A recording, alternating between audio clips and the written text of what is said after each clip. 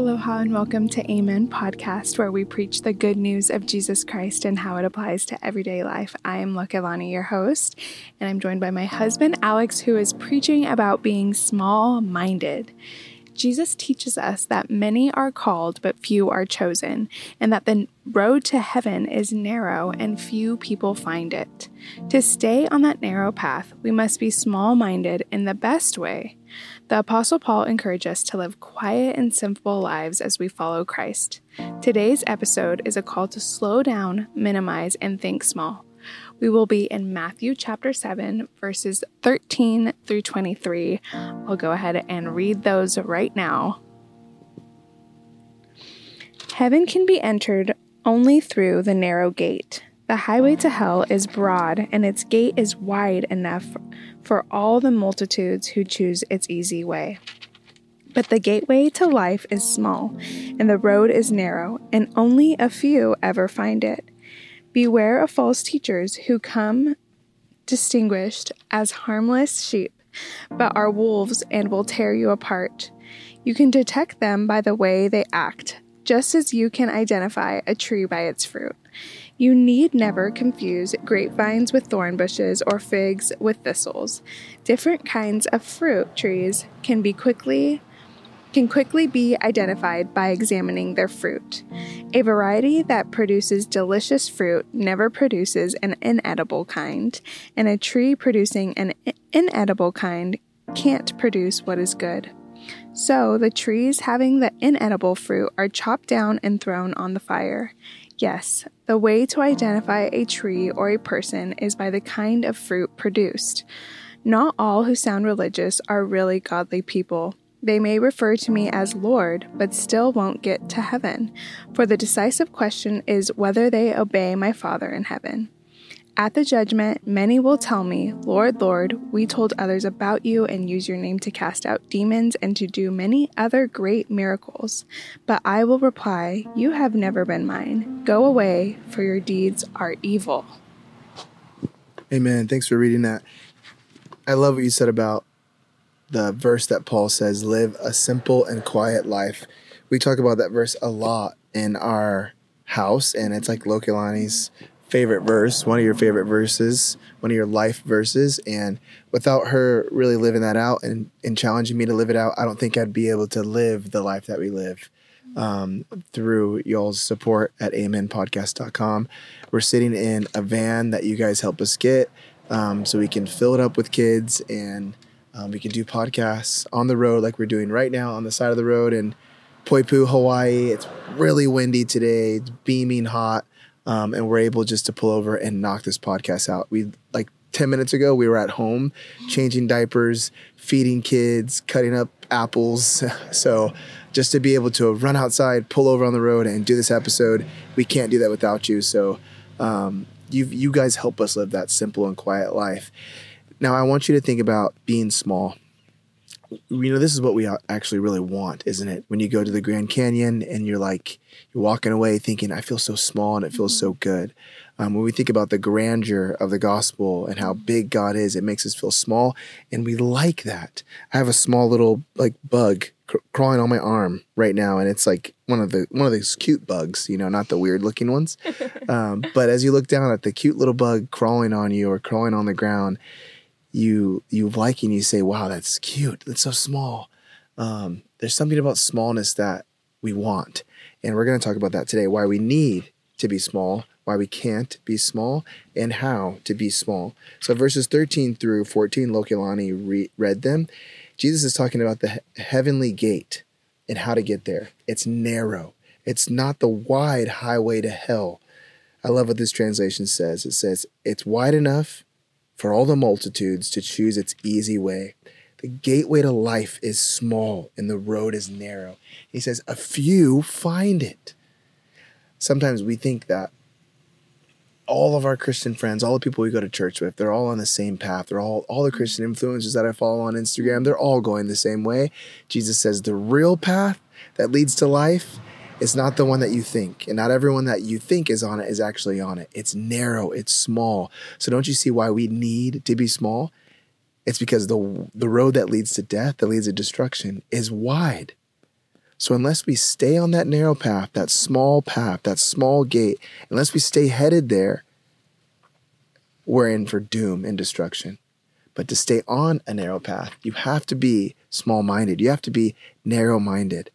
You see, on the wide road, people are much more open-minded, open to let's tolerate this, let's invite this, let's welcome this, let's accept this kind of lifestyle around us. Let's think this way. Let's listen to a little bit of this music, watch a little bit of that. It's on the wide road. There's no guarding of the heart. There's no examining the heart. It's just wild and loose and open to everything. And the mind that is open to everything lets in a lot of stuff that you don't want to let in. That's why he says, examine your heart. That's why he says, guard your heart. Don't just be wide, open-minded and think everybody should just be, let everything in. Think small, simplify, get alone, get with God. Don't you see why he's saying why we need to be small? So here's the problem though. We can't be small. It's easier said than done. Let's look at the next verses, 15 through 20. It says, beware of false teachers who come disguised as harmless sheep. Now, what is Jesus doing? Now he's saying this is why we have trouble staying on the narrow path, staying on the small path. He's saying false teachers. The false teachers are where? They're on the wide road, and they're calling everyone to come over on the wide road with them. These are the influencers who, they're cool, they're savvy, they're cute, they're emotional. These are the pastors in the big, with the big shows and the big graphics and all the money and all the clothes and all that kind of stuff. They're on the wide road, clearly serving some other God. Yet they look like they're serving our God, and they're saying, come over on our road, come over here, come over here. Jesus says they're like wolves that are just dressed up as sheep. They look harmless because of their Christianity, because of the followers, because of the validation they're getting from the world and from the religious crowds. They look harmless, but Jesus says you can detect them by the way that they act. What he's calling us to do is to be small-minded when it comes to the way that we look at leaders and teachers in our lives, when we look at their behavior. Their behavior is their fruit, and their fruit tells them what kind of tree they are. Jesus goes on to say, Lokelani read it, bad trees produce bad fruit. Inedible trees produce inedible fruit, but good trees produce good fruit. So what we must do is look at the behavior of the people around you, look at our own behavior and say, what kind of tree am I? What kind of fruit do I have? What is your fruit? Your behavior. So without naming names, think about some of the pastors that have been in controversy. What do we discuss about them? We discuss their behavior. How could they have done this at this service? How can they say this on stage? Why all the theatrics? Why do they say this? Why do they wear that? Why would they post that? It's their behavior we're looking at. We're not talking about the pastor who makes a mistake, a big mistake, and in his mistake repents and is able to teach us a strong lesson throughout that mistake. To say, okay, this is where I went wrong, and this is how God is forming me and shaping me through that.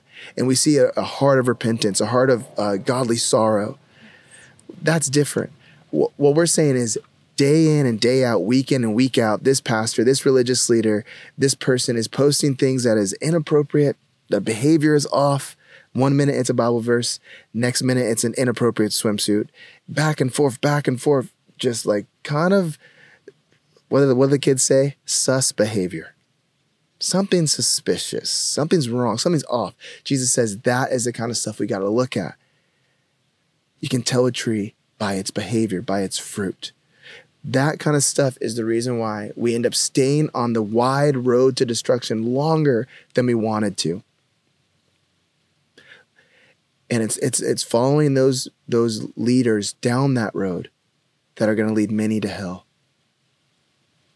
Jesus said, Jesus is saying, when you're following me closely, When you're taking Paul's advice to follow him as he follows Christ, what you're doing is you're choosing to stay small-minded, saying, nope, I don't need to do that. I don't need to go down that road. I don't need to hook up with those people. I don't need to go that way.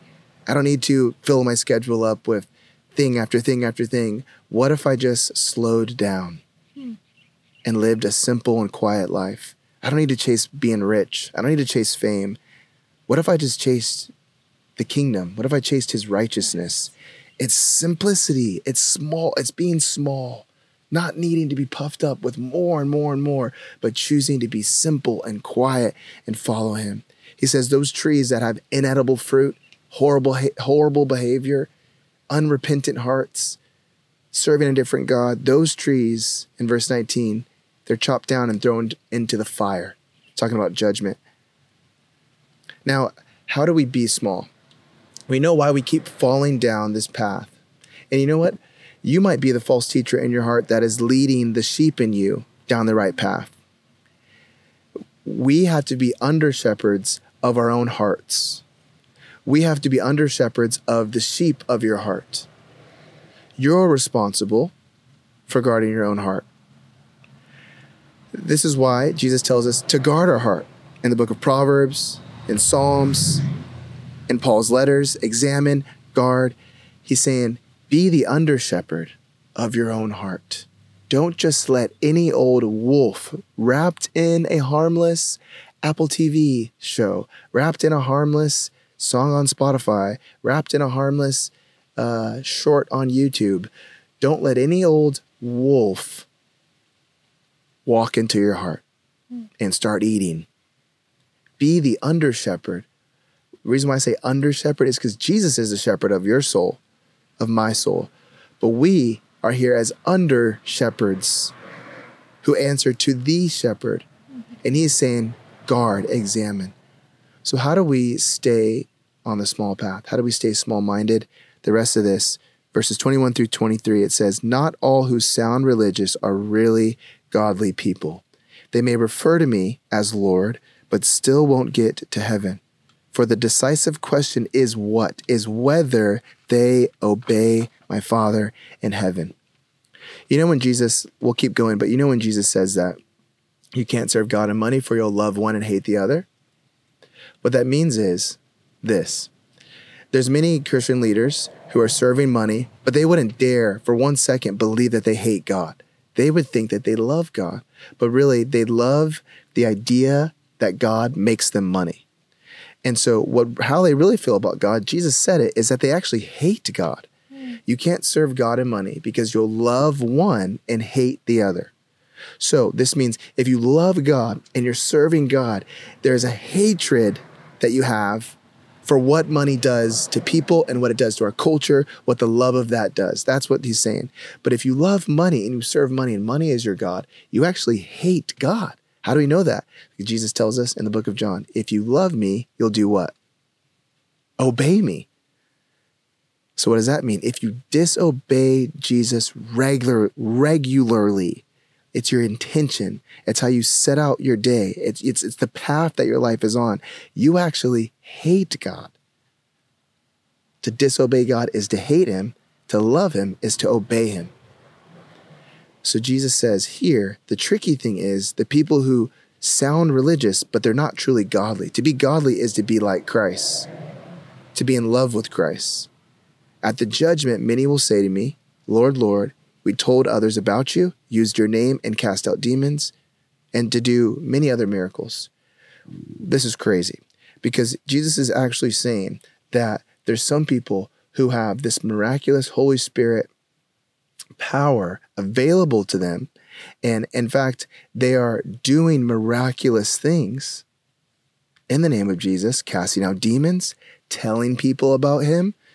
They're doing all these things, but yet they don't really what? In verse 23, but I will reply, you've never been mine. Go away. Your deeds are evil. How can those deeds be evil? It's because they're done with the wrong motives. Have you ever heard of doing the right thing for the wrong reason? That's what these people are doing. They're serving God. They're casting out demons. They're doing miraculous things. They're telling people about Jesus, but they have the wrong motives because their motives are motivated by what? Money, fame, power. Jesus says those deeds are evil. This is why it's so tricky, because a person can live a very religious life with their behavior, yet their heart can be so evil behind it. Mm-hmm. And so what he's saying is here, examine. And he's also saying that, do you love me? Do you love me? These people are doing all the right things, but for the wrong reasons, and thus they do not love me. So I'm going to say to them, I never knew them. This is heavy, because that word knew in your translation, our translation says you've never been mine.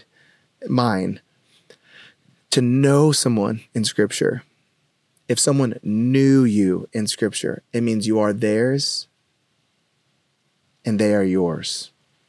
It's to be mine.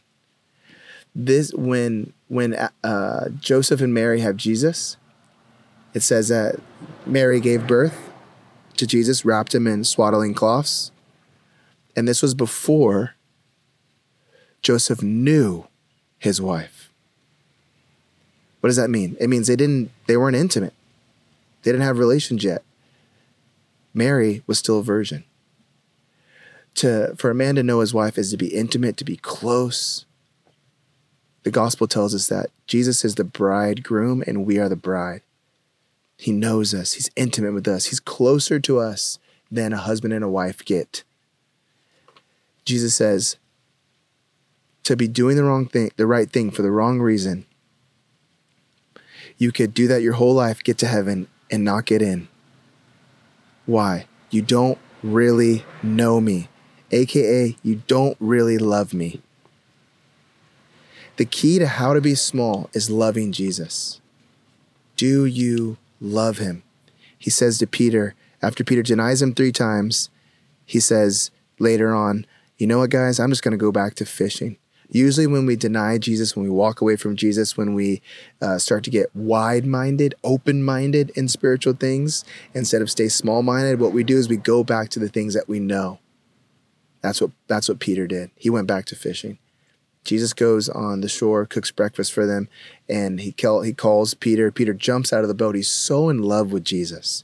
He's made a lot of mistakes. He's choosing his sin, choosing his selfishness, but deep down he loves Jesus, and Jesus knows that. He's been transformed by Jesus' grace and mercy. So he jumps out of the boat and he swims to shore.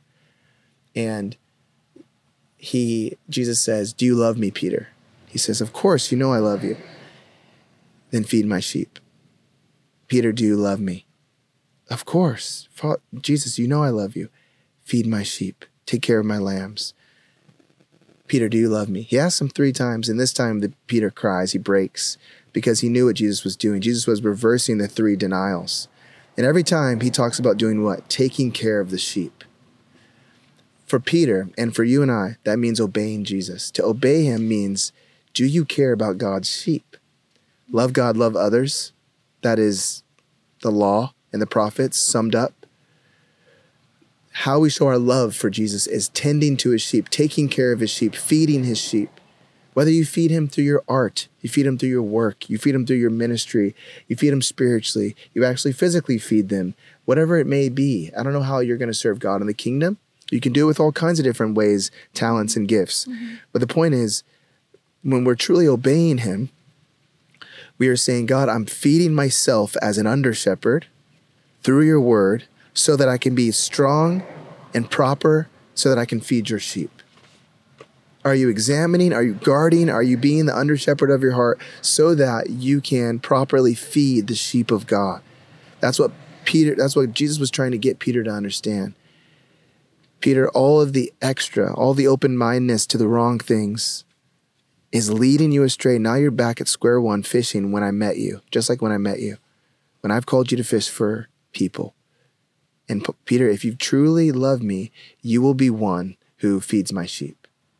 Now, how is this possible? So we know what we need to do. We know how to actually do it, but this is where it gets deep. When it says here that God will say to those people, those religious people who sound religious, but they're not godly, he'll say to them, you've never been mine. You've never been mine. That essentially is how God treated Jesus on the cross, as if he had never been God's son. Looking at that, letting that sink in, God doesn't have to say to us, I never knew you, because Jesus was treated as if God never knew Jesus. Why did that happen? Jesus has been with the Father for eternity past. There has never once been a time where they have not been one, except for on the cross. They were split. They were separated. The Father turned his face away. Why did that happen? It's because God is so holy, so perfect, so just, so merciful, so gracious, so kind. What he did was he sent his son to take the punishment that we deserve for our sins, for being so open-minded, for letting so much into our mind, so much into our hearts, for going on that wide road and choosing the wide road over the small road. Jesus says, Father, send me. He goes in our place. And he experiences the anguish of what it feels like to truly go to the pit of hell, the depth of hell. He experienced that. He was treated as if God never knew him, so God could know you deeply. I love what Need to Breathe says in their song. I think it's called Who Am I? They say, somehow you really love who I really am. And that's powerful because God knows you at the depth of who you are and still loves you. He says in that song, I don't understand where your love comes from. Who am I to be loved by you? Who am I? Who am I to be loved by you? They're echoing the verse that the psalmist says. What is man that you are mindful of him? The Son of Man, that you would care for him. After all we've done, after as far we have traveled down the wide road to destruction, who are we for God to be mindful of us, to want us, to go as far as sending his son, for Jesus to go as far as laying down his life and going down into hell, experiencing the wrath and the judgment of God that is it's incomprehensible how hellish that is. He felt that for you and I, and he rose again from the grave. What does that mean?